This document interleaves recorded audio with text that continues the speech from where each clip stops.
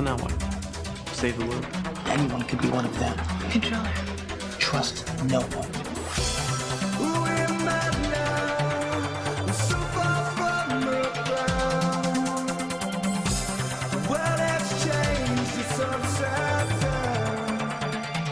Welcome to ThoughtSpeak, a podcast dedicated to the discussion of K. Applegate's 1996 book series, Animorphs. My name is Coleman. And my name is Mitchell. What up, everybody? We have got an exciting treat for you tonight. Yeah, our first ghost-written book. Yes, we are finally in the Ghost Writtens, starting with number 25's The Extreme. Now, I don't understand the publishing industry that much, but I thought this book was pretty spooky. It was an extreme endeavor for the team, and I believe that's why the code word here for the title was chosen. Yeah, I mean, it's very extreme. I mean, it was written by a ghost. I mean, it's exciting stuff. Yeah, well, I mean, the book was ghost written.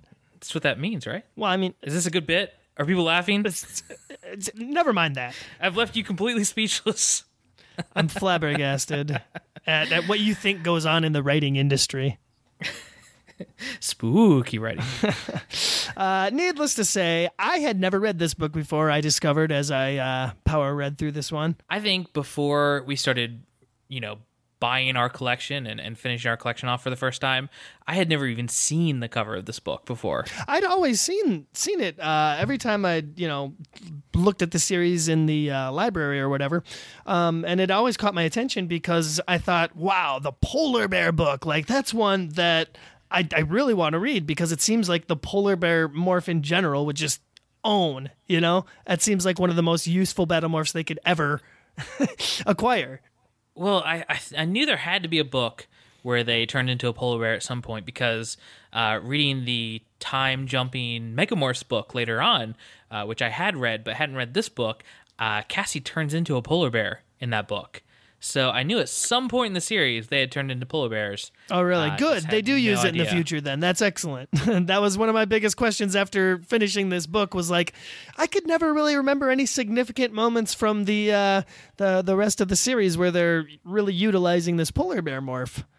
I mean, at least Cassie does to scare some racist collegiate kids. Oh, yeah, of course. If you think about how much havoc a group of 5 or 6 of these polar bears could wreck in downtown Los Angeles, surprised they just don't use it more. I'm surprised Rachel didn't switch from grizzly to polar bear for her main battle morph. Exactly. Although she was pretty taken aback at how everyone was quick to confirm the polar bear's superiority over the grizzly bear. Oh yeah, she's a grizzly fanboy. Exactly. That's exactly what she is. She's a fangirl, a fanzina, if you will. Mm-hmm. Exactly. So we're going to start out this episode a little different. We're not going to jump straight into the book. I think we want to give a shout out to some of our listeners who have written in or left reviews on iTunes. We don't do this often enough, and I'd really like to get them on the show and talk about them for a minute. Yeah, and you know what? A lot of these people that have been emailing us and talking to us online have been with the show since the beginning, really. I mean, since 2014 when we started doing this. And real quick shout out, I guess, to us. As we record this, the date is April 6th. Certainly by the time that this is posted online, the date will have come and gone, but happy birthday to us. I just want to say it. April 8th, my birthday, and April 9th, Mitch's birthday. So it's another year here at ThoughtSpeak. This wild ride. While we won't be celebrating together, I know that at some point when it nears midnight on April 8th, I'll be looking up at the moon and know that you'll be looking up at the same moon right as I'm looking at the moon. Oh boy, how nostalgic! I will say though, it's exciting to think that we've got people that have been listening to us for a couple years now, and they are literally watching our lives kind of unfold and change as we go on here, and as we continue to review this wonderful series. And I actually was getting a little nostalgic. On the way home today, I popped on the first episode just to kind of see how things have changed. Immensely. Yeah, and I make a joke about you having a fiance and me not having a fiance in that first episode. Oh my gosh. And I've gotten married. Yeah, exactly. In the time that we started this podcast. I think it's safe for me to announce at this point that my wife and I are expecting our first child now, come this fall here, and so Little Marco. Little Marco Olsen. Yeah. I wonder if my wife will go for that. Although we're hoping for a girl, so maybe it'll be Rachel or Cassie Olsen I mean, after this book, or Melissa. Yeah, Melissa. She never gets her I'm due. really pushing for Melissa Chapman Olsen. Will be my firstborn daughter. Chapman Melissa Olsen. Point is, we've got some people we want to talk about, and you've got some emails to read. Go ahead. Okay, I want to start off. Actually, my emails are from pretty new listeners, it seems like. I was surprised by this, but it seems like we've gotten a lot of people in the last just month and a half, and I'm not sure if we were shared on some blog or whatnot, but we definitely got some new listeners out of it. So I want to read excerpts from this email. This is from Ian Worth. And he says, "Hey, Mitchell and Coleman, wow, just found this podcast a couple weeks ago and have now listened to every episode. Just want to thank you guys for all you do in creating this podcast. It is truly awesome to listen to you guys talk about this amazing book series that I was obsessed with at a time." He goes on to mention some top moments, his favorite moments from the Animorphs series, and that includes like pushing the Kandrona ray generator out of the building, Eric the Cheat turning off his programming and saving the Animorphs, the big elf Angor reveal of being the father of Tobias, and the entire David trilogy, which I think we can all agree with that. Totally. He does mention one other thing I want to bring up. This is something interesting. So he, when he was younger and he was reading the series and he started watching the TV show, like as it aired, he remembers it being such a big deal that they couldn't reveal their true names, where they lived, etc. And he specifically remembers on the Animorphs TV show that in one of the final scenes, it showed a photograph of Rachel and Melissa in cheerleading uniforms. In the background of the shot, it showed the actual town name, Meadowbrook. Really? When I saw that, I freaked out. I thought to myself, oh man, I need to find this town. I need to warn them. What if the Yerks saw this episode? Would they make me an Animorph? You know what? Honestly, I'm sure that was just a production mistake on the show's part, and they were just like, F it, who cares? Show's over anyway. I actually read something earlier online. Somebody had said that at some point, Kay Applegate and Michael Grant confirmed that the series was supposed to take place in Santa Barbara. Like, that's the official town. Yeah, there's been some buzz going on online about this. The revelation that their hometown, as we all knew, was somewhere on the Californian coast. Interesting. Anyway. What's the next email? Next email I have is from Lad Alexander. And he says, "Hey, Mitchell and Coleman, hope all is well. My name is Albert." Okay, so Lad is not his name. That is just what pops up on the email. Very confusing, Lad. Very, very.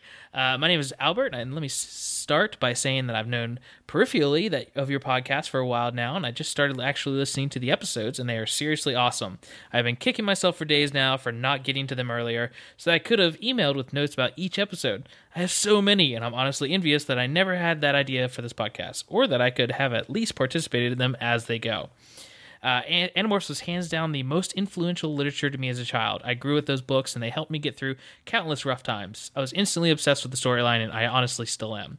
The very idea of the series getting produced in any way simultaneously thrills me to death and scares the crap out of me, because the series is so special and has such an enormous potential for an amazing on-screen adaptation. He goes on to say that he's in the animation camp, just like the entire rest of the fan base and Michael Grant. Wiggity, wiggity, what up, Coleman? And they're all wrong, including the co-creator of the series. Sure.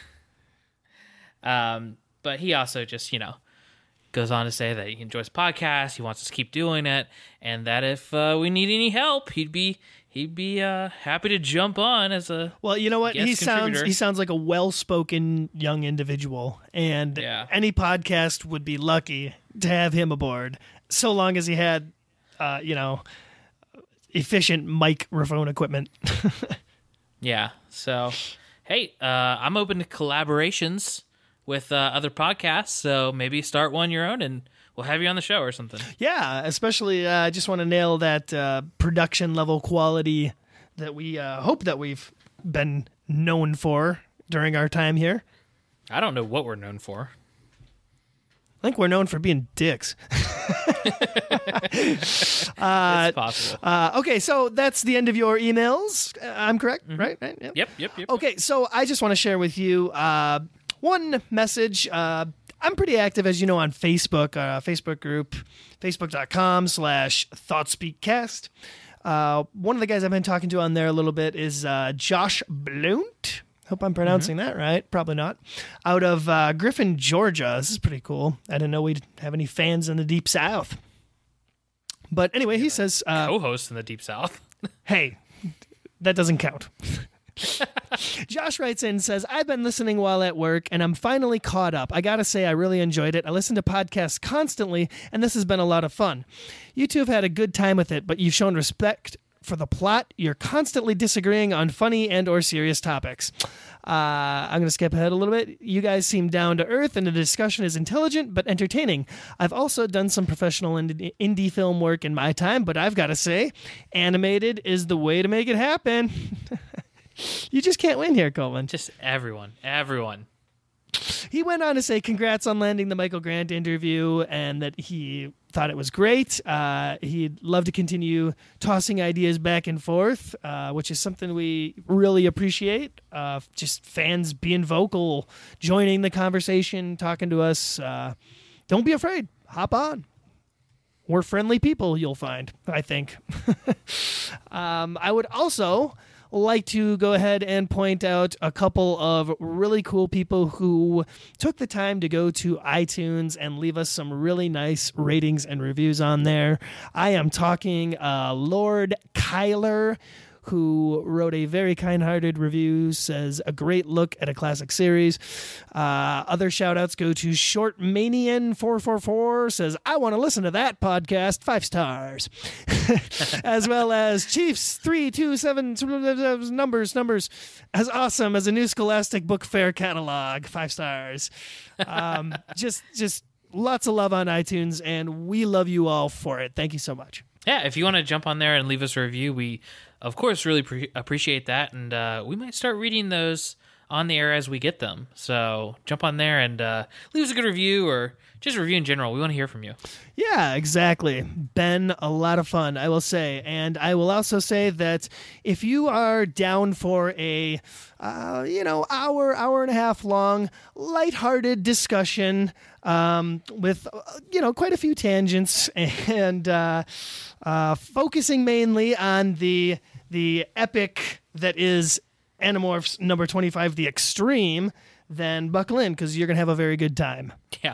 I also wanted to say it's really nice to I've heard from a few people that I always wonder if these episodes would be better as just a discussion, like just wrapping around the book and talking about our thoughts and just jumping right into that sort of thing, as opposed to what we do now, which is a summary. But I've actually heard from a couple people recently that they don't remember the books and they really like the fact that we've been doing like pretty thorough summaries of each book, and it helps them remember. Or if a couple people haven't even read the series before and are listening to get the story. So I was really surprised by that. Well, that's one thing that I kind of pride myself on is that I think we are very thorough in our coverage of these books. There are, on the occasion, very minor plot points that, yes, we can't recall, mostly because usually we're reading these things about a week before we record, and just sometimes, with our busy lives, the minor details do slip our minds. But for the most part, I think our summaries are very thorough and thought out, and I can't say intelligent. I can't call them intelligent, but I can call them entertaining. But just the fact that some people are actually using our podcast as like a substitute for an audio book of the series. It just kind of blows my mind. I would love to be able to one day maybe combine all of our notes for every book, all of our summaries, everything we've written into one like kind of collection, an ebook of sorts, if you will, and be able to distribute that. That would be wonderful. That'd be really interesting. But enough about all that. Enough about our fans, as great as they are. Most of you are here probably to hear about The Extreme. So let's jump right into that. Let's do it, man. And I believe it's your turn to read the back. Oh, I'm ready. Marco, the other Animorphs, and Axe, who is just never an Animorph for some reason, have managed to find out where the Yeerks are planning to build their next ground-based Kandrona. That's a good thing. The location is supposed to be somewhere around the North Pole. That's a bad thing. The Animorphs and Axe know that the Yeerks are a cold-blooded species, but this is a little nuts. Who wants to be anywhere near the North Pole without Arctic morphs and wearing spandex? Even so, the kids know if the Yeerks succeed with their plan, Earth is pretty much done for. And Marco, the other Animorphs and Axe, aren't quite ready to give up the fight. Wow. You know what? That's a pretty cool description, and that lets you know some stuff's going to go down in this book. Yeah, but I hadn't read that before. Doesn't that seem like a little wackier than normal for the back of the book? I mean, it gets straight to the point. I mean, it's really like, guess what? The Animorphs have to deal with cold weather. That's really what it's about. That's true. Because that's the question that everyone's had since the start of the series is like, well, what's going to happen, if they ever have to do it out in the pouring rain or if it's cold or whatever? Yeah, they're going to have to suffer. And this is a book where they do very much that. This isn't a book where they suffer. This is a book where literally 50% of the time they're dying. Yeah, freezing to death. Yeah. Good times, though. Let's talk about the cover. It's a lighthearted book. I actually really like the color scheme of the silver logo with like this kind of off greeny look to it. Oh, I really like that. Yeah, it's like the Legacy logo or something. Yeah, except the teaser subtitle on the cover is just dumb and doesn't apply to the book. It doesn't. So many Yeerks, so little time. So with the back of the book, the content of the book, and this cover and stuff, do you get the feeling just a little bit that this being taken over by Ghost Rider and Kay Applegate and Michael Grant having, I guess, a little less to do with the series, that this book feels a little bit like a soft reboot of the series? In what way? I mean, because this is very much like a just another mission, quote unquote, book, if that's what you mean. It does. It's back to form of the kids going on, one of their wacky sci-fi misadventures. Sure, and I'll get more into that here in a minute when we talk about it. But just the outside, the back of the book, it all feels like just a tad different overall. Like everything has just a touch of newness. I don't know. It's almost like they turn gears a little bit with the series. Well, it seems like, for one thing, the model of Marco is probably a different kid by this point. And you got to remember, when these things were coming out, this was right after The Suspicion. I mean, the Helmicron Anteater book. I don't know what the hell people were thinking at this point. They were probably starving for something like this at that point. Yeah. Well, it's a pretty good looking overall. And the cover. Hork-Bajir Chronicles, too.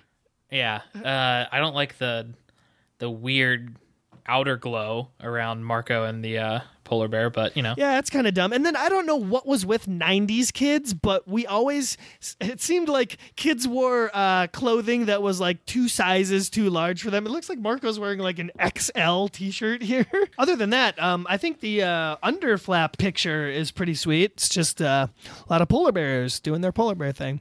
I mean, it's probably a scene from the book. Yeah, it counts. Yeah, it's towards the end. So that's all good. I actually like relevant stuff in the back. To be fair, the back of the book is a lot more relevant than usual. So right. Well, like I said, it gets very much to the point of letting you know that this is the bad weather book. Yeah. That's what the So kids are dealing not with. too much to complain about with the cover and the back of this book, and that's different for the series, I think. It's extremely ordinary. Okay, well, let's jump right in. This book starts. I'm jumping. This book starts similarly. Oh my gosh, this book starts very similar to the rest of the series and how they do their little intros that reintroduces to a lot of elements. But this is my first. What's the word for it?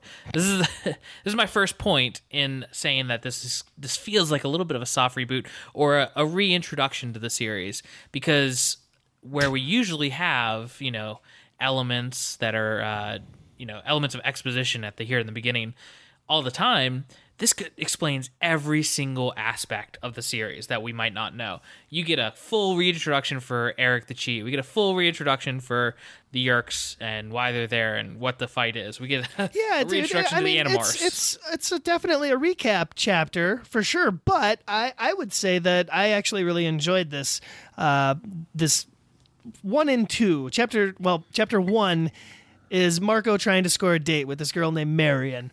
However, it's comical because he blows it by falling asleep when they're at this classical music concert, and that's an excellent way to do a recap. I mean, it was comedic, and always good to have a little Marco comedy. Yeah, no, I liked it too. I'm just saying that this feels like the recap of all recaps. That this is different than the last, dozen or so we've had, which have been lighter and lighter as we've gone on. I think the series got more and more comfortable with itself, and that this recaps every element of the story so far almost. I know what you're trying to say, but I just didn't feel that, man. I didn't think the recap was any more recappier than any of the other recaps, just because they also had to mention Eric the Chi, because of course he shows up right there in the second chapter. No, if you just go through it, usually they'll recap, the fight with the Yeerks and things like that, but they usually only have 2 or 3 recaps, whereas this, I think, had a total of 5 paragraphs. No, man, of just recap. I remember one of the more recent books. I don't think it was The Pretender. It might have been the one before Pretender. Chapter 1 was just a straight up all recap. And that was one of the more recappier recaps. This one, I thought wasn't all that different or special. I thought this was pretty hardcore, but well, dear fans, please sound off. Read chapter 1 on the extreme and let us know. Is it special in any way? Does it seem like a rebooting of the series? I mean, are we going into what? If we're sticking to our season continuity that we had begun so long ago, we'd be in like season 4 or 5 by now, I think. Yeah, we'd be pretty far along. Anyway, but we can get to the beginning. That was just something I made sure to note it because it really felt different than recent books or even books from a while ago. I disagree, but I will fight to the death for your right to think so. Anyway, as Marco's kind of recapping his date with Marion to Cassie in gym class, because that's just the pairing of this book, they're approached by Eric, who of course has a GTA style mission to give them and business to discuss. As usual, he's got the dirt on another Yeerk Platt. Blonde. Yeah, he tells them that the Yeerks are basically, and this is really short and straight to the point. It doesn't pad it out at all. He's like, hey, the Yeerks are gonna take over satellites. They're gonna build this base somewhere, and they're gonna turn all the satellites and every body of water on Earth into a Yeerk pool, basically by forwarding Kandrona through the satellites. Yeah, it's made out to be, this really, really big deal. They're trying to broadcast Kandrona rays with human satellite technology, whatever that means. I don't know quite how that'd work, but sci-fi technology. And this will build into my review, but I thought this plot, the overall plot of this book was not pushed to the side, but underplayed. Oh, exactly. I know. I feel like it was. You're preaching to the choir, bro. I know, but with this, I might surprise you with what I actually think of this. But okay, we'll see. But we'll see. I'm just saying, like it does feel like this whole main plot is, just another mission for the Animorphs to go on, but for a very different reason than normal. Okay. All right. I hear you. I hear what you're saying. Mm-hmm. However, yeah, this plot involves that the Yeerks are building a base that's somewhere remote for their satellite station, and that's all Eric really knows. Even though they learn later that there is more info to this for some reason. I don't know. We don't get it here, but we also learned that Eric was around to hang out with Beethoven, who was apparently an awful person. Yeah, that was a cool little shout out. I mean, I don't know much about Beethoven and his personal life, but. Well, you've seen Amadeus, haven't you? Probably, yeah. Not that I can really recall much just of. Apparently a kind of cruel and childish person. Right. Maybe I have heard things like that. Yeah. I'm sure a lot of historical figures, if we were to look back on them today and judge them by today's standards, probably not very good people. I like what he says, though. He says he was, not a great person or whatever, but the Pemalites, his masters, would have wept to hear what he could. Oh yeah, exactly. Wonderful shout out to Beethoven. Yo, Beethoven, Just one of the many references this book nails.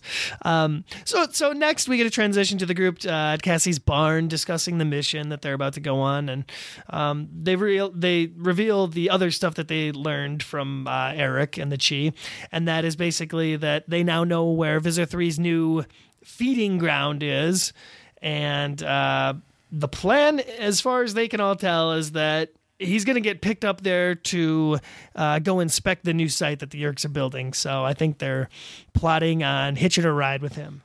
This is pretty good intel from Eric. This gets them a lot and gives them a lot to go on as far as finding this base. But I thought it was a little weird that Visitor 3 is still feeding anywhere near where the Andalite bandits keep attacking. Well, Especially again, after he's been attacked. Again, they do stress that this is his new feeding ground, and it's even further away than normal. But he literally lives on the Blade ship for most of the time, right? Like, for the most part, he's on the Blade ship in orbit for most of the series. What I don't get is why don't you just fly down to China and eat there or something? No, why haven't the Yeerks fully infested a plant store? Not even store. I mean like an outdoor plant facility, like a huge one, where they can just roll out the sod for him and he can eat till his little Andalite heart's content. I mean, maybe he enjoys the Earth views and stuff. I'm just saying, go to Australia or literally anywhere else besides where the Andalite bandits keep attacking you at every turn. I would assume that's because that's super inconvenient, just because he's probably got to eat at least 2 meals a day, I would assume. And that's probably, honestly, the only free time or time to himself he ever gets. So I'm pretty sure he, cherishes it. So I think his feeding Team Visitor 3 over here. I'm just trying to defend this plot point a little bit here. I'm sure he has several feeding spots that he rotates between. Sure. So this is big information for them. This gives them all the clues they need to formulate a plan for how to get to this base. Yeah, and as we soon find out, they have enlisted the help of the Chi to cover for them in their daily lives while they're going to go on this potentially long-distance mission. Which I always love these instances where either Axe morphs one of them or they have to do something to hide them being away on a longer mission. Yeah, it adds a little bit of realism to everything. Yeah, and you get a fun little excerpt at the end of what happened and what wacky things were going on while they weren't there. Yeah, totally. And they, morph to bird and fly to his new feeding ground. And after finding the Visitor, they morph a couple times into a couple of different forms and manage to conceal themselves and stow away on the Visitor's body as flies, I believe. Yeah, and they're worried because they're basically hanging on to the fur on his underbelly. And they're in the bug ship, and they think maybe the bug ship's going to go straight to the base, and it's traveling for a while, and there's nowhere to demorph. And they overhear that it's going to be a 3-hour trip, which is a 3-hour tour. It's obviously outside their morphing time range. So a little worried here until they find out, we're docking with the Blade ship. Everything's going to be fine. Yeah, that's the best scenario they could have hoped for in this situation. Seems odd. And this whole mission, the whole time, Marco is, playing his normal Spider-Man role and just cracking jokes and easing the tension. He even explains that.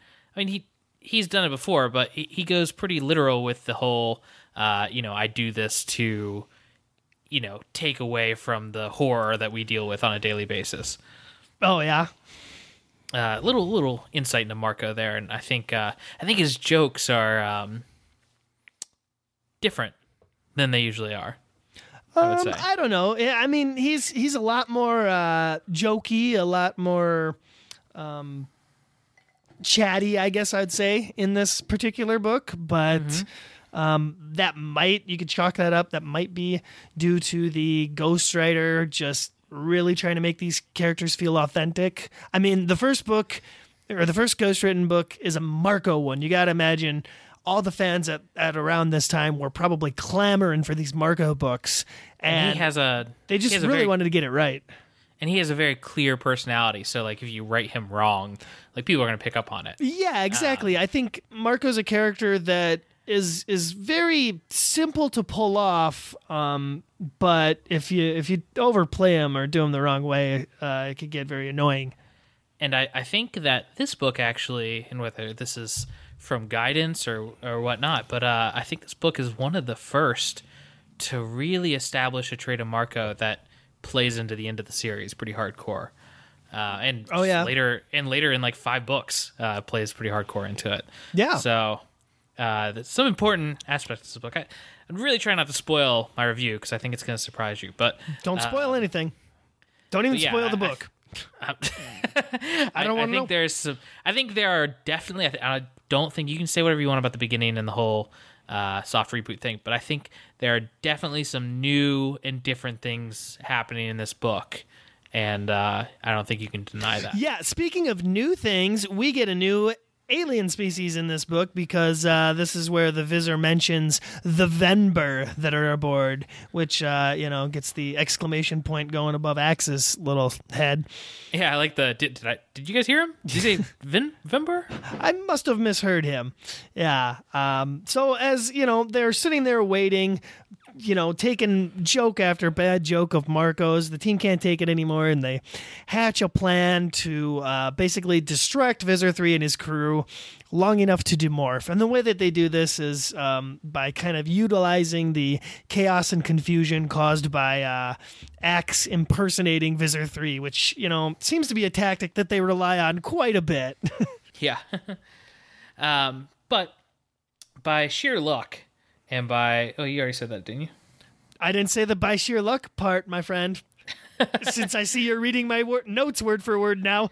I didn't mean to. I heard you stop talking, and I was trying to... I said Axe impersonating Visser 3's voice. Yeah, but yeah, totally by sheer luck. The team does manage to make it out of this scrap, which is... They're in a really horrible situation. They're basically trapped on the Blade ship, surrounded by Hork-Bajir Taxxons. The Visser's, stomping about in the other room. He's kind of running around like a Monty Python sketch or like a Scooby-Doo villain, like they're running from room to room. Except they end up kind of shoehorned into the cargo bay or loading bay area. And it's great because I love this in the sense that you show the kind of leader that Visser 3 is, where people are just so desperate to do what he says. Like, they take no initiative or try to do anything different because he'll just kill them if they do something wrong. So by following him, his exact orders in the situation is the only reason the Animorphs were able to escape. Right, yeah. Oh, yeah. There's definitely a lot of incompetence, once again, on the villain's side. However, what I do like is the fact that it is still very much a violent, bloody battle in a struggle to survive here. Rachel gets a limb cut off. Not cut off. It's Terminator 2 style broken off. Oh, exactly. Yes, and yeah, exactly like you said, Terminator 2 Frozen style. It's gruesome. Really, is what it is. It's really gruesome. They end up on the remote surface of some extremely cold area. We had mentioned the Arctic, and they think it's kind Alaska. of spoiled that. Yeah, but I think it hints that it's a bit colder than Alaska even. It's up there. Oh, certainly, yeah. And as we know from reading the back of the book, it is, of course, the North Pole. Is it the North Pole? Yeah, it's the North Pole. The flat-out North Pole? Huh. I don't know if that's accurate. Because I don't think there's polar bears running around, like, if you go to the North Pole. No, I'm sure that they said North Pole just because when you hear North Pole, you get an automatic idea of, like, just nothing but snow. I choose to nothing believe but that ice and snow. I choose to believe that them and polar bear morphs are the polar bears in Superman 2's Fortress of Solitude. If you say so, Coleman. Kind of a weird crossover, but I'd watch it, I guess. But I love the scene right here where they, they're in this extremely remote, freezing cold, like really freezing, colder than you've experienced in the harsh Minnesota winters. Oh, I don't know, man. The blizzard of 2016 that we just had in the last weekend of March was pretty extreme and out of nowhere, my friend. Yeah, but it's so bad that they are able to find like a little. It's not really a cave; it's more like an alcove. But it lets them get out of the wind a little bit, and they're in random battle morphs. This is Jake's in his tiger morph. Cassie's doing slightly better in her wolf morph. Rachel is remorphed into grizzly bear, and Marco's running around in, tropical gorilla morph. Yeah, exactly. And he makes a point to mention how his skin sticks to the freezing cold ice and peels away as he, moves. Ugh. Yeah, it's getting, again, pretty gruesome. And they're basically all freezing to death as the Blade ship kind of soars off and regroups like, Dr. Eggman Robotnik after Sonic beats him. Really have no idea why the Blade ship leaves. I assume that Visser 3 is just furious. He's like, why is everybody screwing up? Because, he just doesn't get, like, Axe's whole thought speak act and, like, how that confuses everybody. So I'm sure he's just stomping around. I agree. It's probably because of how angry he is and the chaos on board. But it seems like, they have nowhere to hide, nowhere to run. If the Blade ship would have just turned around, it could have just picked them off. Well, Visser 3, as we know, is not always the most competent of evil villains. Very true. Anyway, so they're in this little alcove cave thing. And they're all, planning out their next steps and talking about which morph might be able to get them to survive a little better. And all the while, Marco is getting a little loopy. He's trying to fall asleep. He's dying. He's freezing to death. Yep, that most definitely happens. As well as Tobias and Axe, who are the first ones to freeze to death almost, wind up morphing fleas and hiding out in Rachel's grizzly bear fur to remain warm enough, since they really don't have any adequate morphs for this kind of weather. No. I mean, I don't know why they all didn't just go wolf. They all have wolf morph, right? Yeah, I believe so, except for Axe. I don't think Axe does. And I don't think Tobias does either, now that I think about it. However, like you said, they managed to find some cover, and that's when Marco almost freezes to death. But Rachel basically just kind of beats him awake, Oh, she draws blood. Yeah, totally. And then this is where we get the new aliens that they're encountered and chased by these Venber. And I'm going to read you a description of these guys on page 72 here in your book, if you want to follow along. They say there were 2 of them, about 8 feet tall, humanoid, torso, head, and limbs in the usual places. Only their heads were shaped kind of like a hammerhead shark's, oblong with big dark globs on each side that must have been eyes. Each creature had 2 thick upper arms growing out of broad shoulders. The upper arms split at the elbows to make 2 forearms. Big, burly, nasty-looking beasts, silver, with flashes of blood red and midnight blue along their flanks, along their shoulders, and converging in their faces. I'd seen that color scheme before. They were sliding toward us on long, ski-like feet. They used their two of their forearms, one right and one left, to propel themselves forward, and they glistened in the light like diamonds or crystals. They were beautiful. Well, they sound like really kind of cool aliens, and if you're looking at this from a toy marketing perspective, these are totally the Arctic Mission line of toys for the season. I pictured tentacles, the way it describes the limbs. No, dude, it's totally got like, I imagine the arms really cool, like, where your elbow would be, it would split into like an almost vertical joint, I guess, and then 2 arms would come off of those. Oh, yeah, I can kind of picture that, like, really. And then it's got, like, weird ski legs and stuff, too. And then it says they're, hauling around these cannons, these Dracon assault cannons, which are huge, heavy artillery weapons. They just sound like cool aliens. Yeah, and I like the new weaponry. I mean, that's something that for some reason the books have never talked about or gone into. It's just everybody has these handheld Dracon beams, but here we see something a little more punch to it. Exactly. It's pretty awesome. Axe even says they're used for attacking hardened ground facilities from orbit. So these are pretty heavy duty, more so than the standard Dracon beams they're used to being chased around by controllers with. Yeah. So they get away from these things. They don't want to mess with these. They don't want to try to fight them. And it's worth pointing out that they find them or they track them by echolocation, which is just another unique little trait. Yeah, I like that. I mean, it's hard to tell what an alien species is doing with its clicking and things, but that's basically what they compare it to closely. Right. But yeah, they flee and they make it away safe. Well, safe enough until they encounter a polar bear and have to run away from that. Yeah, they're just not ready to confront anything in their condition. It's not No, they're happening. still very much freezing to death. But anyway, they dig like a scoop, to put it in Andalite terms. Wow, yeah, a snow hole is what it's described as in the book. Yeah, and Axe goes into a little story time, telling him what he knows about the supposedly extinct Vinbar. Right, and through Vinbar. Venber. Yes, the Venber. You want to tell us about their backstory, my friend?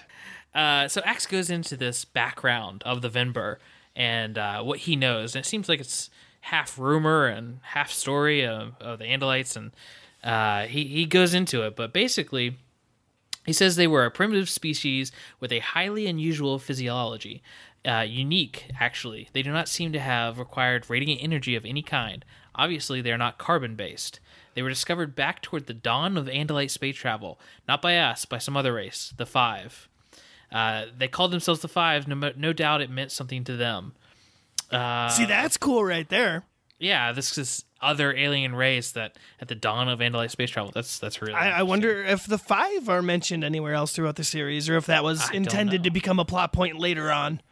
I hope so. I'd like to read more about them. But basically, the Five discovered the Vinbar and started trapping and exporting them all around because they're liquid. They basically melt, so they're definitely not carbon based. They're like liquid based or some kind of weird material. It's basically animal trafficking or sentient being trafficking, whatever you want to call it. That's what this is. It's using a living being for basically just a product. Yeah, for superconductors for primitive computers of that era. And these are sentient creatures, so it's pretty messed up. Oh yeah, that's it's on par with really what we're doing today. A lot of countries, in fact. I won't go into any detail by any means. We don't need to get political, but yeah. Well, they were hunted to extinction, and they're all I'm saying is beings Google the pangolin, okay? Please, pangolin. just type China into Google and Just donate $1 to the World Wildlife Federation to help the pangolin. Okay. yeah, it's a really messed up situation, but that's pretty shocking. Yeah, I mean it's weird that Axe knows this story, this background to this species, and that's a pretty ancient story. If it's Andalites right when they were going into space travel, that's old. Yeah, like I said, maybe the story about the Five and stuff. Maybe that was some ambition on behalf of the ghostwriter, just trying to throw something out there and seeing if it stuck. And perhaps maybe that's why it didn't. Who knows? Yeah. But I enjoyed it. The next morning, after demorphing and remorphing to literally just stay alive, and no one really slept from the sound of it. It's just a lot of remorphing, demorphing, keeping watch, Axe telling ghost stories. Marco telling jokes in his sleep. They get up and they're super hungry. I mean, incredibly hungry at this point, and they're freezing to their core. And they see this polar bear again, this one they saw the other day. And by the other day, I mean literally yesterday. Yeah. And they see it take out a baby seal. Or it takes out a seal, a mother seal to be exact. Yeah, mother one. And they're all watching, and they're starting to realize that they've got to do something, or they're not going to survive. So they all kind of look to Cassie after the seal has been left behind. And this is one of my favorite parts of this book. Oh, absolutely. I was going to totally agree with you, and I, in fact, even want to read Cassie's little rant here because this is a great moment that I'm surprised came out of a ghostwritten book where everyone, like you said, is looking towards Cassie kind of for her approval, so to speak. In my mind, real quick, before you read this, I just want to say, to me, this was like the old stories and morality and characterizations of the books before this one, looking at someone new and kind of passing on the torch a little bit. Does that make sense? Kind of like, this is what you think of this character. This is where you think they are. Here's something different. Well, yeah, exactly. I would say that all of the characters and even the reader would make an assumption right here and are making an assumption about Cassie. And this is kind of her statement to let us know that perhaps there's been some character development, or at the very least, she's going to, stand up for herself a little bit. In my mind, I'm going to go as bold as saying this is the best this is the best dialogue from Cassie in the book so far. Wait, in the book or the series? The series. Yeah. Yeah. Let's see. How much of this do I want to read? Because it's literally like 2 pages. Or I should say, where should I start from? Well, they all look to her, and then she just starts talking, right? Yeah, but I mean, there's a lot of stuff. Well, okay. I looked over at Cassie. She had to be freaked by what none of us had the nerve to suggest we were suggesting. I mean, I was freaked by what we were not suggesting, but unlike Cassie, I wasn't willing to let my moral sense live while the rest of me died of starvation. Cassie, Rachel said. What? She replied, a hint of anger in her voice. What should we do? Why are you asking me? I said, we're not equipped to hunt in this environment in these morphs. We're freezing. If we don't eat soon, we'll be too weak to plan our next move, let alone finish what we came here to do, destroy the satellite station. I know this sounds weird, but I'd kind of forgotten that we had a goal. Okay, he goes on a little bit. But you're waiting for me to give my approval? Is that it? She said. Look, I began again. If I had to be the jerk in this situation, that was fine. I was used to it. I was usually the first one to state the obvious, no matter how ugly it was. Just call me Mr. Ruthless, and we are going to see a flawless example of that in the upcoming books. Mm-hmm. In case you haven't noticed, there doesn't seem to be a Mickey D's around here. Okay, we're finally at it. This is Cassie's good dialogue. I noticed that, Cassie said, a little annoyed. It's obvious what we have to do, and not just to the bear's leftovers, but to any live seal we can find. What I don't understand is why you're asking me for permission. Do you guys think I'd put an animal's life over yours? Or mine, come to think of it? I don't know, I started to say. You don't know? When did you start thinking I was some kind of fanatic? We're freezing, we're starving, and I'm going to go all tree-hugging, never eat anything with a face on you? Well, I can never tell what you'll think, I whined, taken aback and feeling like I'd insulted Cassie. Here's a clue. Don't kill a sentient creature except in absolute self-defense. Try not to wipe out endangered species, and if you're going to raise animals for food, treat them as well as you possibly can. But when you're a wolf, a starving wolf wandering around the frozen Arctic, and you see a meal, eat it. Whoop, whoop. So yes, this is great dialogue from Cassie, and I'm glad that she's finally asserted herself. Cassie's, I mean that is Cassie's changing right before our very eyes. I mean that was everything I needed Cassie to be for the series in one speech. She done good. Someone who cares, but is rational, and maybe even more empathetic than the rest of the crew, but she's gonna shove back if you think she's a fanatic. I mean, I that made me like Cassie more than anything that's happened, even book 19 in the series so far. Yes, and Cassie most closely represents my feelings on nature and wildlife and animals in general. Yeah, and I think this peels back the childish, just the way she struggled with morality and everything. I think this is her talking like an adult, but still sticking to her guns, Yeah, she's definitely the most grown up we've seen so far. I mean, if you remember in the first book, back in book number 1, she was literally the damsel in distress. That was her role in that book. So she's come a long way. She has. To a love interest, in fact. I would say more than a love interest, Mitch. I would say she's a strong character in the team right now. Yeah, among other things. So yeah, where we at, bro? They eat some seal leftovers, and then they look over and there's 2 little bitty baby seals looking for their mother. I imagine it was pretty friggin' humorous, actually. I mean, probably, a couple humans and animals trying to work together to corral these fat, blubbery little dumb seals around the ice. But terrifying to the seal. And yeah, I know. Yeah. I mean, the whole time, I'm sure it's just, making the sound that a seal makes that I won't make into this microphone. You're all welcome. Yeah. So they get a hold of these seals, basically, and one by one, they morph into them just to have something that could possibly, fit this environment. Right. It's a good idea in theory, except that, like a lot of their plans generally do, it immediately goes bad and ends up kind of just being a time waster.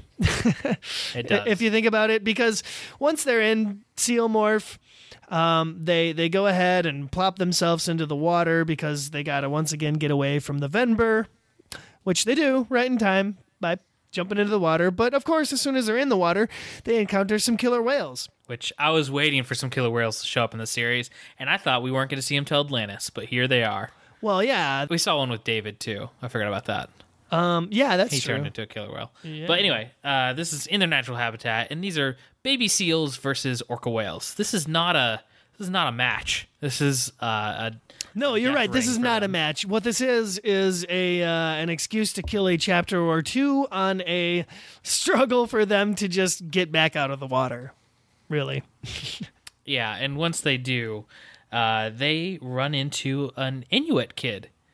Yeah, this was a cool little twist here. Yeah, I love this kid. I mean, he's probably the funniest thing in this book is the fact that so they morph from baby seal back into their human form in front of him, and he's completely like nonplussed about it.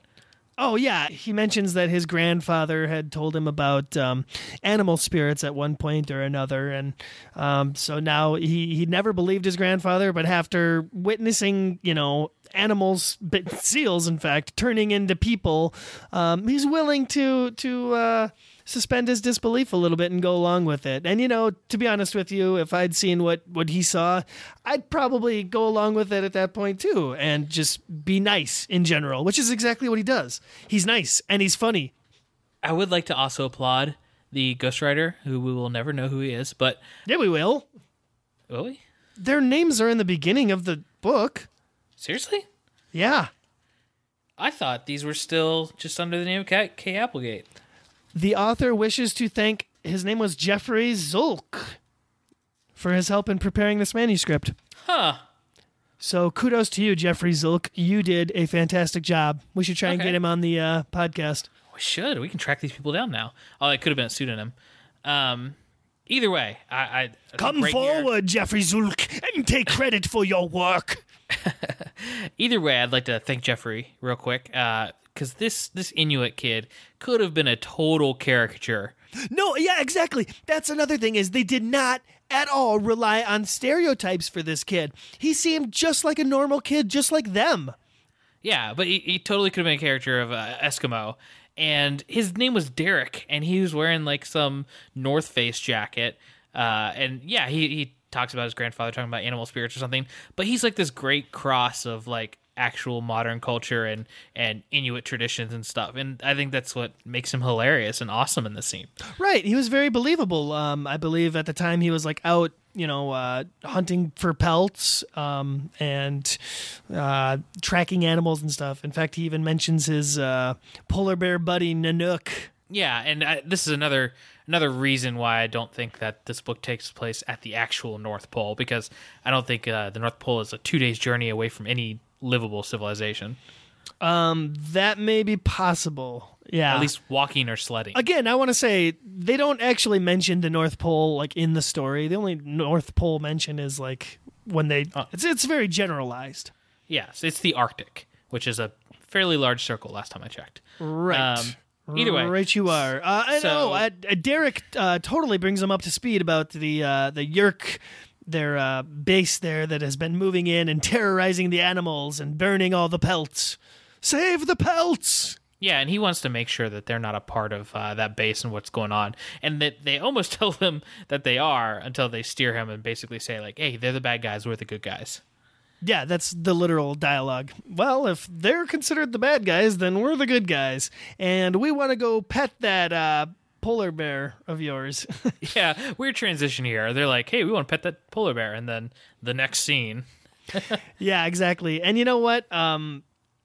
We skipped over it a little bit, but there are tons and tons and tons of 90s references sprinkled throughout this book. When they morph the seal, Marco talks about how warm it was, and it was like Baywatch. And there's a reference to Hulk Hogan. They make a Hulk Hogan pun. They say Hulk Frozen. Ha ha ha. Just tons of 90s nostalgia. Are you sure it's a Hulk Hogan pun and not a Hulk, like Incredible Hulk pun? No, it's Hulk Hogan. I'm fairly certain. What's the reference? Let me read it to you. Let me find Page it. 127? Rachel wrapped her own big paws around him, and together we wrestled Hulk Frozen to the ice. See? It's a wrestling. Okay. That's the pun there. Yeah, okay, that makes sense. Hey, it's more clever than your classic chill or freeze or, whatever. Yeah, exactly. little What killed the creativity dinosaurs? The Ice Age. Right. So this acquiring scene is pretty awesome. They basically force Rachel to battle Nanook and hold it at bay while, Marco runs up and everybody takes turns acquiring it quick and calming it down. Yeah, this I can see. While Derek provides commentary. Yeah, this was difficult. And you can imagine how crazy it would have been in real person. And I think they actually get that across, that they barely are able to pull this off. Yeah, and it was so worth it because they get their shiny new polar bear morphs, and they even mention how there's there really weren't any instincts to battle here because this thing is just so powerful and has no predators that there's no fear. We can run to the Yerk base now because we're totally in control. Yeah, and this actually, I got to this point, and I thought there was a whole last act ready to go, and I looked at the book, and there were only 20 pages left, and I was like, wow, what is going to happen at the end of this book? I really thought this was the middle of the book or something, but we were racing towards the end. Oh yeah, I will say there's a bit of a wrap up to be done here. A quick one. They all now have polar bear morphs. They're feeling warm and fuzzy finally. And heading back to this base, they try to pull some trickery or try to do some tactics at least of marching in single file as polar bears. So at least maybe it just looks like one polar bear approaching. Because there's nowhere to hide, and there's no rocks to hide behind or anything, or mountains to. Yeah, the base is pretty well protected, and the base is basically made up of one smaller building and then a big warehouse-like structure, maybe a couple other little small ones, but there's not much to it. Yep. Okay, this episode's gonna need a lot of editing. Nah, it's not at all. A lot of editing. They get to the base, and really not a lot happens. They pretty much are engaged in combat right off the bat because, like you said, the Yerks are on edge. They suspect everything is Andalite bandits, and as soon as they see the polar bears marching up, they open fire on them, and more Vember come out to fight, and it's a big bloody battle. However, hold on, there is a very big distinction here where the Vember totally ignore them as they're walking up. It's not until a human controller sees them. Oh yes, they do have to reprogram the Vember. That is a plot point, minor plot point. They do mention reprogramming the Vember to attack. However, in this ensuing fight, they manage to hop inside a bug fighter, and that's really the turning point of this battle because they demorph and start blowing up the entire Yerk operation there. It's kind of a very quick wrap up to the situation, but I do want to talk about cool this battle scene. real quick. This battle was interesting because I feel like the entire Arctic part of this book has been building up how powerful polar bears are and how they're the largest carnivore on the planet, and grizzly bear can't even stand up to them. And once they actually try to fight these Vember, the Vember knock them around like dolls. These things are powerful. And it's not until they get knocked into the warehouse, which is heated, that the Vember physiology can't hold up to any kind of warmth. It just starts melting, and it's really graphic. I mean, they talk about after knocking out this wall, one of the Vember is cut in half, and their programming is just completely taken over.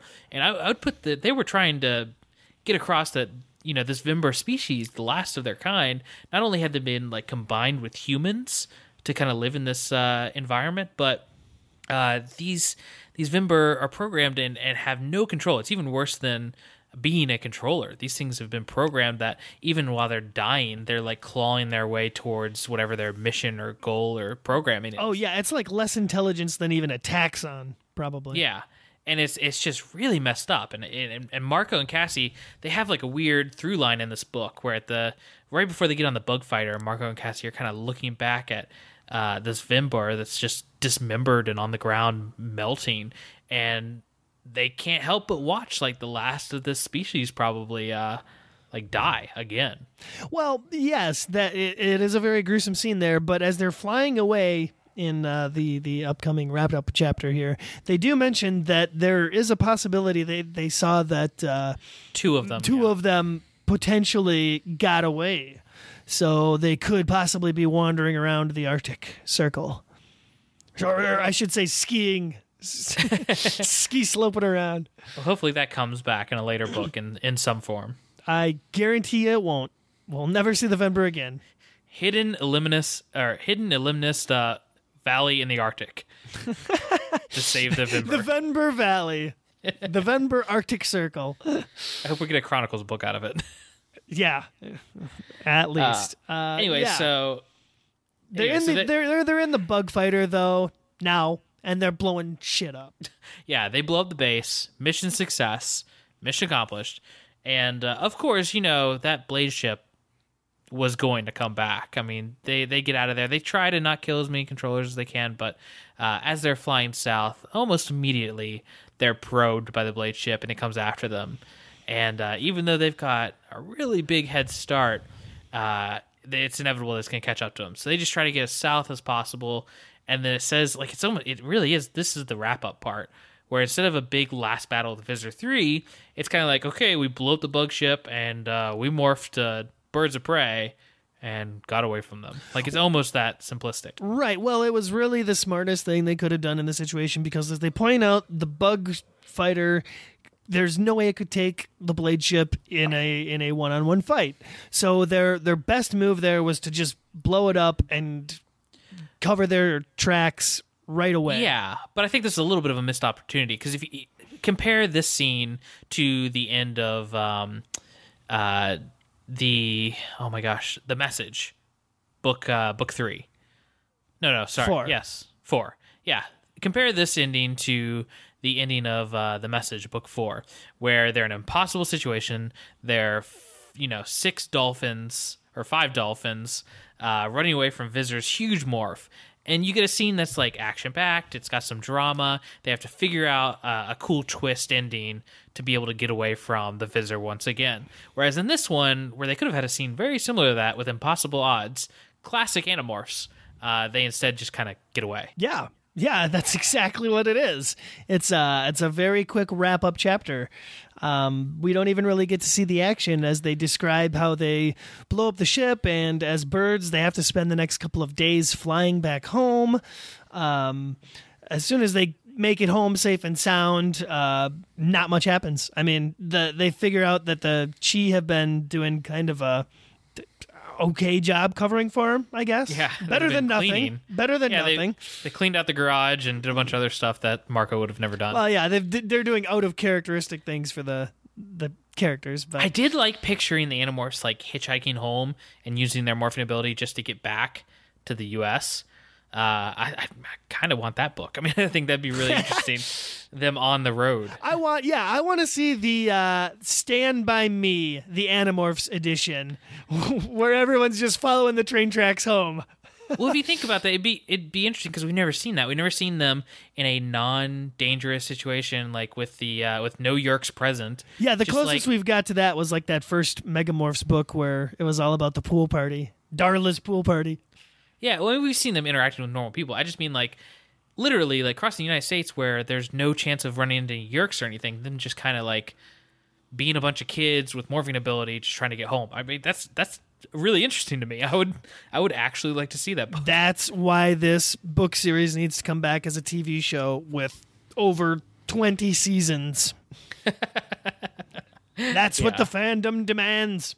So after the jokes about the Chee and how they filled in for them and weren't exactly the best clones of their personalities, this book really does wrap up and come to an end.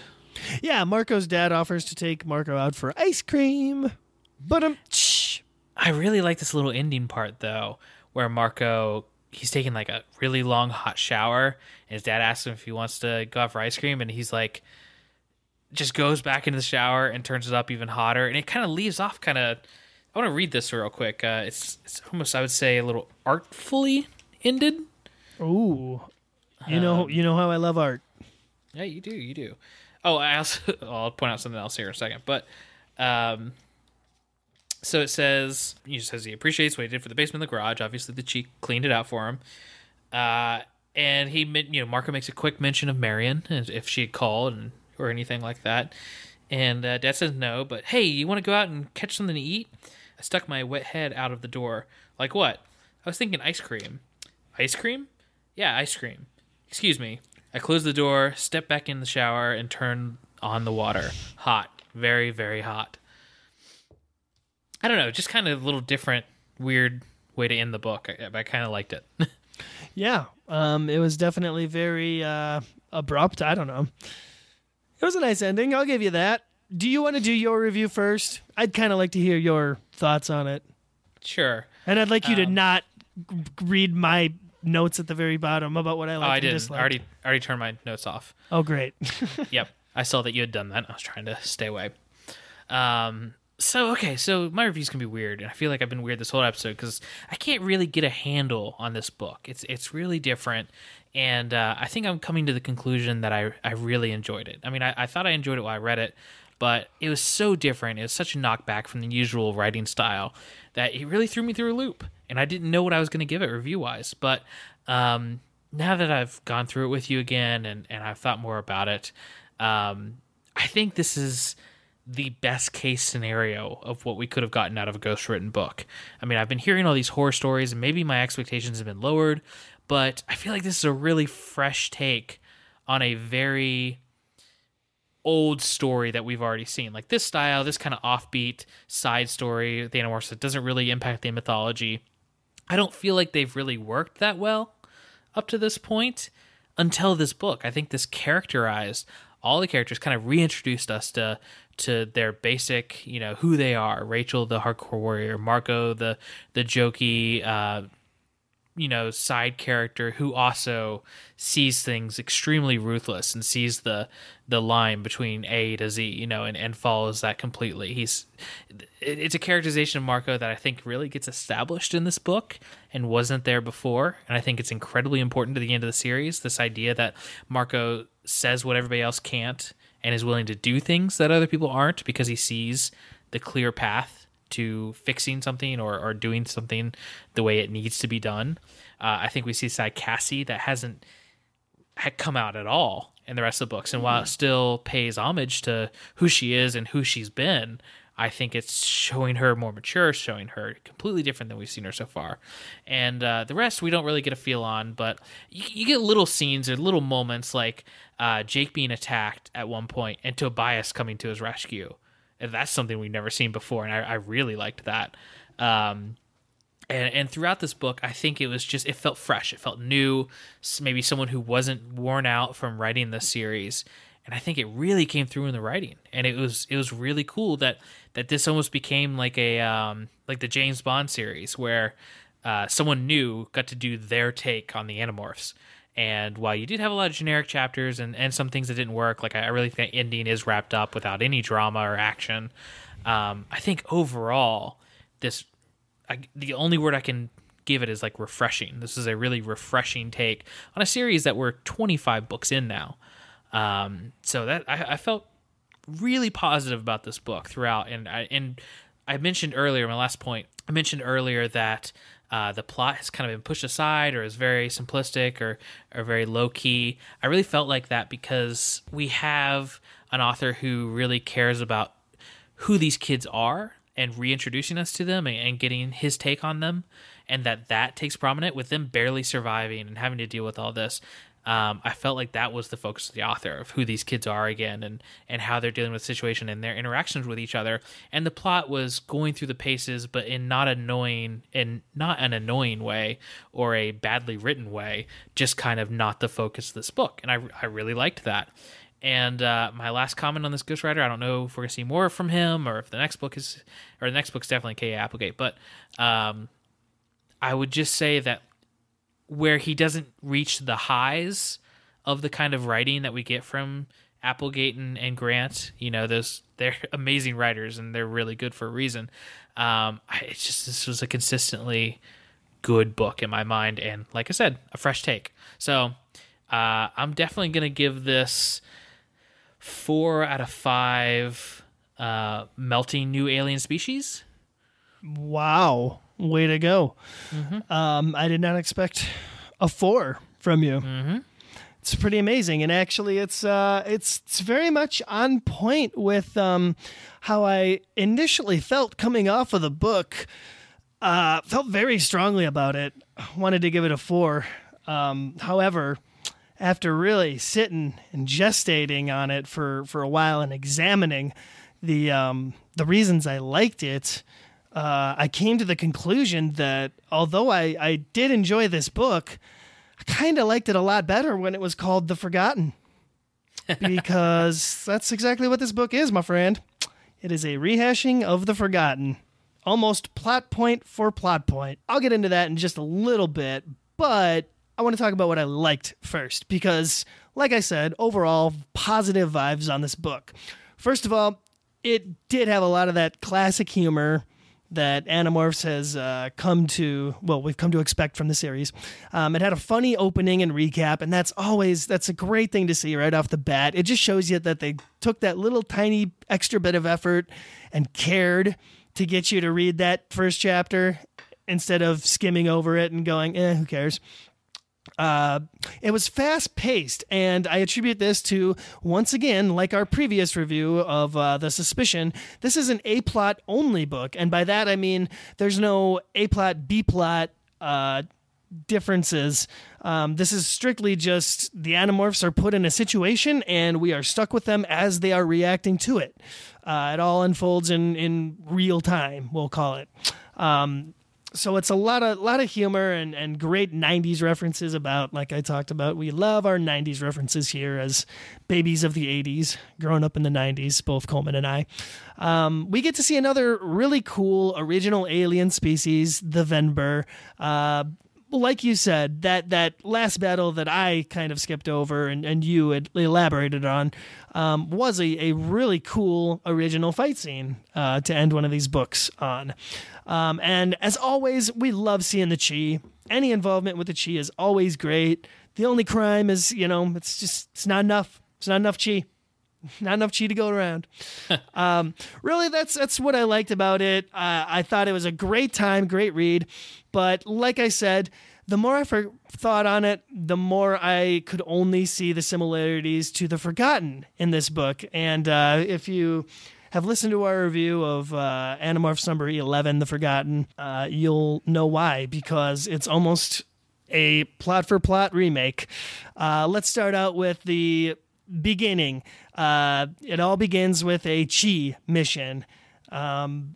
And because of this, they end up in a stolen bug fighter heading towards a destination that they can't escape from, and they wind up in a uninhabitable environment that will test the limits of their survival, basically.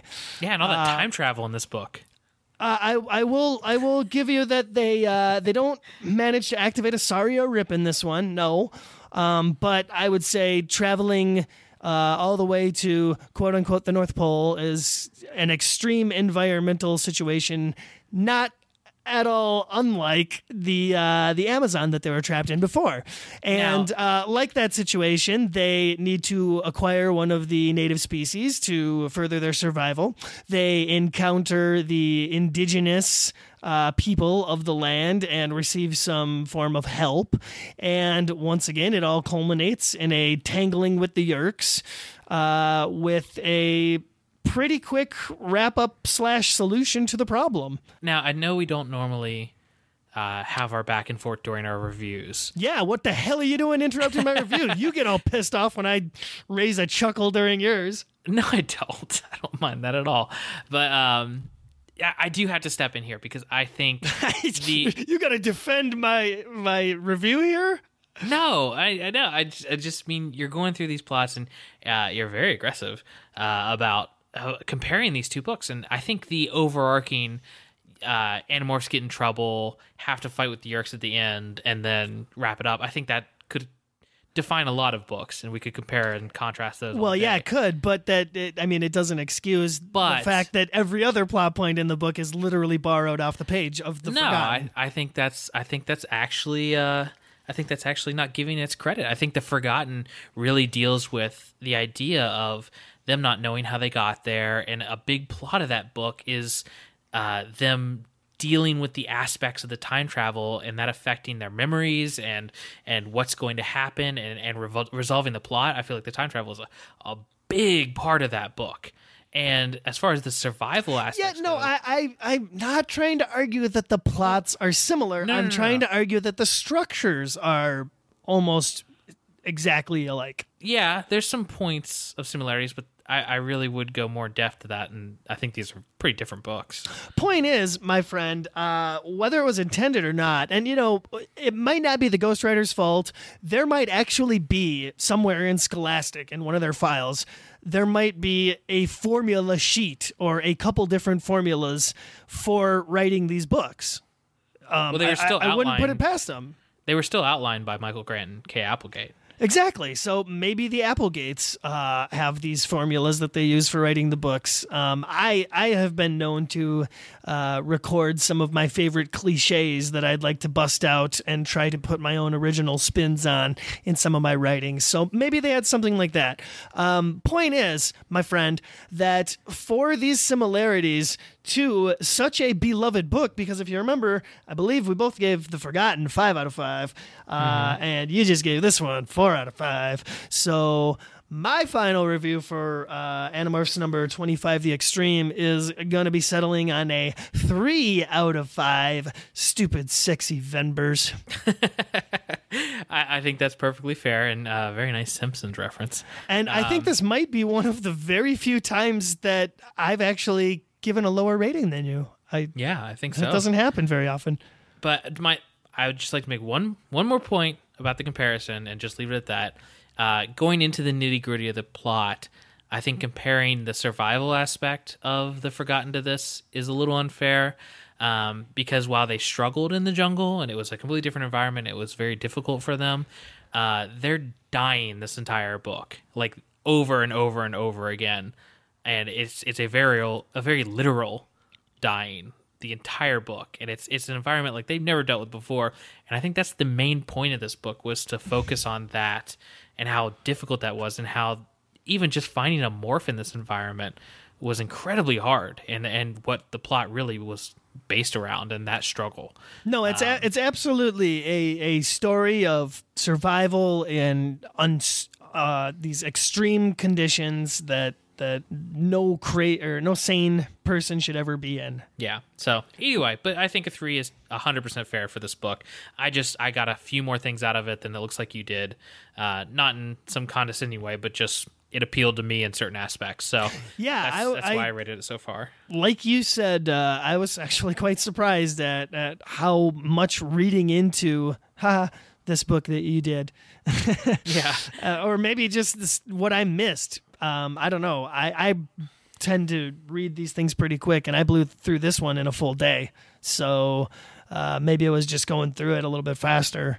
I missed a little bit more of it. But the reason I give it 3 is because it's still a really entertaining read, and it's not one that I would say you absolutely need to include in your list if you're doing the series reread. But if you want to do an extended reread of the most worthwhile books, I would probably include this one then. I just think the reason I gave it a little higher score, and I think what really appealed to me, was the characterizations of the Animorphs, and how, like I said, it's a fresh new take, and I think it has elements and lays the seeds for where these characters are going and who they're going to turn out to be. And I think this is the really first time that we get a kind of a summary of each character and really it push home who they are. And I think in a great combination of who they've been in the series so far and this new take on them. And I think that's, if anything in this book didn't hold the candle or raise the standards of the book series anyway, I think this was by far the most important aspect of this book to me, and the most enjoyable. You know what I really appreciate about it, looking back on the past couple of books that we've read? If you think about The Suspicion, if you think about the Tobias one that we just read, if you think about those books the team was very fragmented during it all. especially during the suspicion. You know, Marco and Cassie were shrunk and doing their own thing while everybody else did their own thing off screen. Likewise, in the Tobias book, he spends a lot of time on his own brooding and or off with Rachel or whatever. But those weren't very strong teamwork books, and this is definitely a display of teamwork that we haven't seen in quite a few books. Mm-hmm. That Yeah, I I can would agree really with that. appreciate. I would agree with that. Especially like you get little moments where you know they're Tobias is a flea and he's hiding out on Grizzly Rachel, and Rachel needs to demorph. And I think it's like Jake says, like, "Well, Rachel, don't you realize you'll have to pass through human to remorph?" And they mention like, "Who cares? You know, we're fleas. We're not going to see anything." And I think even Marco makes a crack, and he's like, "Who cares if your boyfriend or girlfriend or he mentions something?" Yeah, he mentions them as a couple, and he even says like in his mind, or he's thinking that He's jealous. you know, Oh, he's so jealous. well, yeah, but he's thinking in his mind, he's like, it's not like we all don't know. It's not like it's a big secret in the team that you guys are together. Yeah, exactly. He's probably jealous because he wants both Rachel and Tobias, because as we all know, Michael Grant has canonized Marco's bisexuality. He has opened that can of worms, and every book now we're gonna see if there's any clues. The triangle is official, people. Hashtag the triangle is official. And really, Marianne, is that even a girl's name? Can we be sure? Yeah, so that's our review of book number 25, The Extreme. I had a good time with it. Yeah, and we are probably 5 or 6 books away from the halfway point of the series. Yeah, exactly. I believe we are 5 books away exactly. Well, I'm counting the Megamorphs and the, Yeah, Chronicles Manvisor books. and whatnot. but it's crazy. It's crazy that we're this far, and honestly, it feels like we should be a little further. But there was that whole period of 2015 where we put out 5 episodes. 2015 was a bitch. It was. Honestly, with the kid coming, 2016 could be kind of interesting too. But I'm anticipating a higher amount of productivity than than last year overall. But we'll see. But good book. I enjoyed it. We both had good things to say about it. It's funny that we're getting into this ghostwritten book like it's a big turning point in the series, and we're going straight into an Applegate book next. Exactly, and not just any old Applegate book. This is one we've been waiting for since possibly book 10? 7. Book 7? Wow. 7, The Stranger.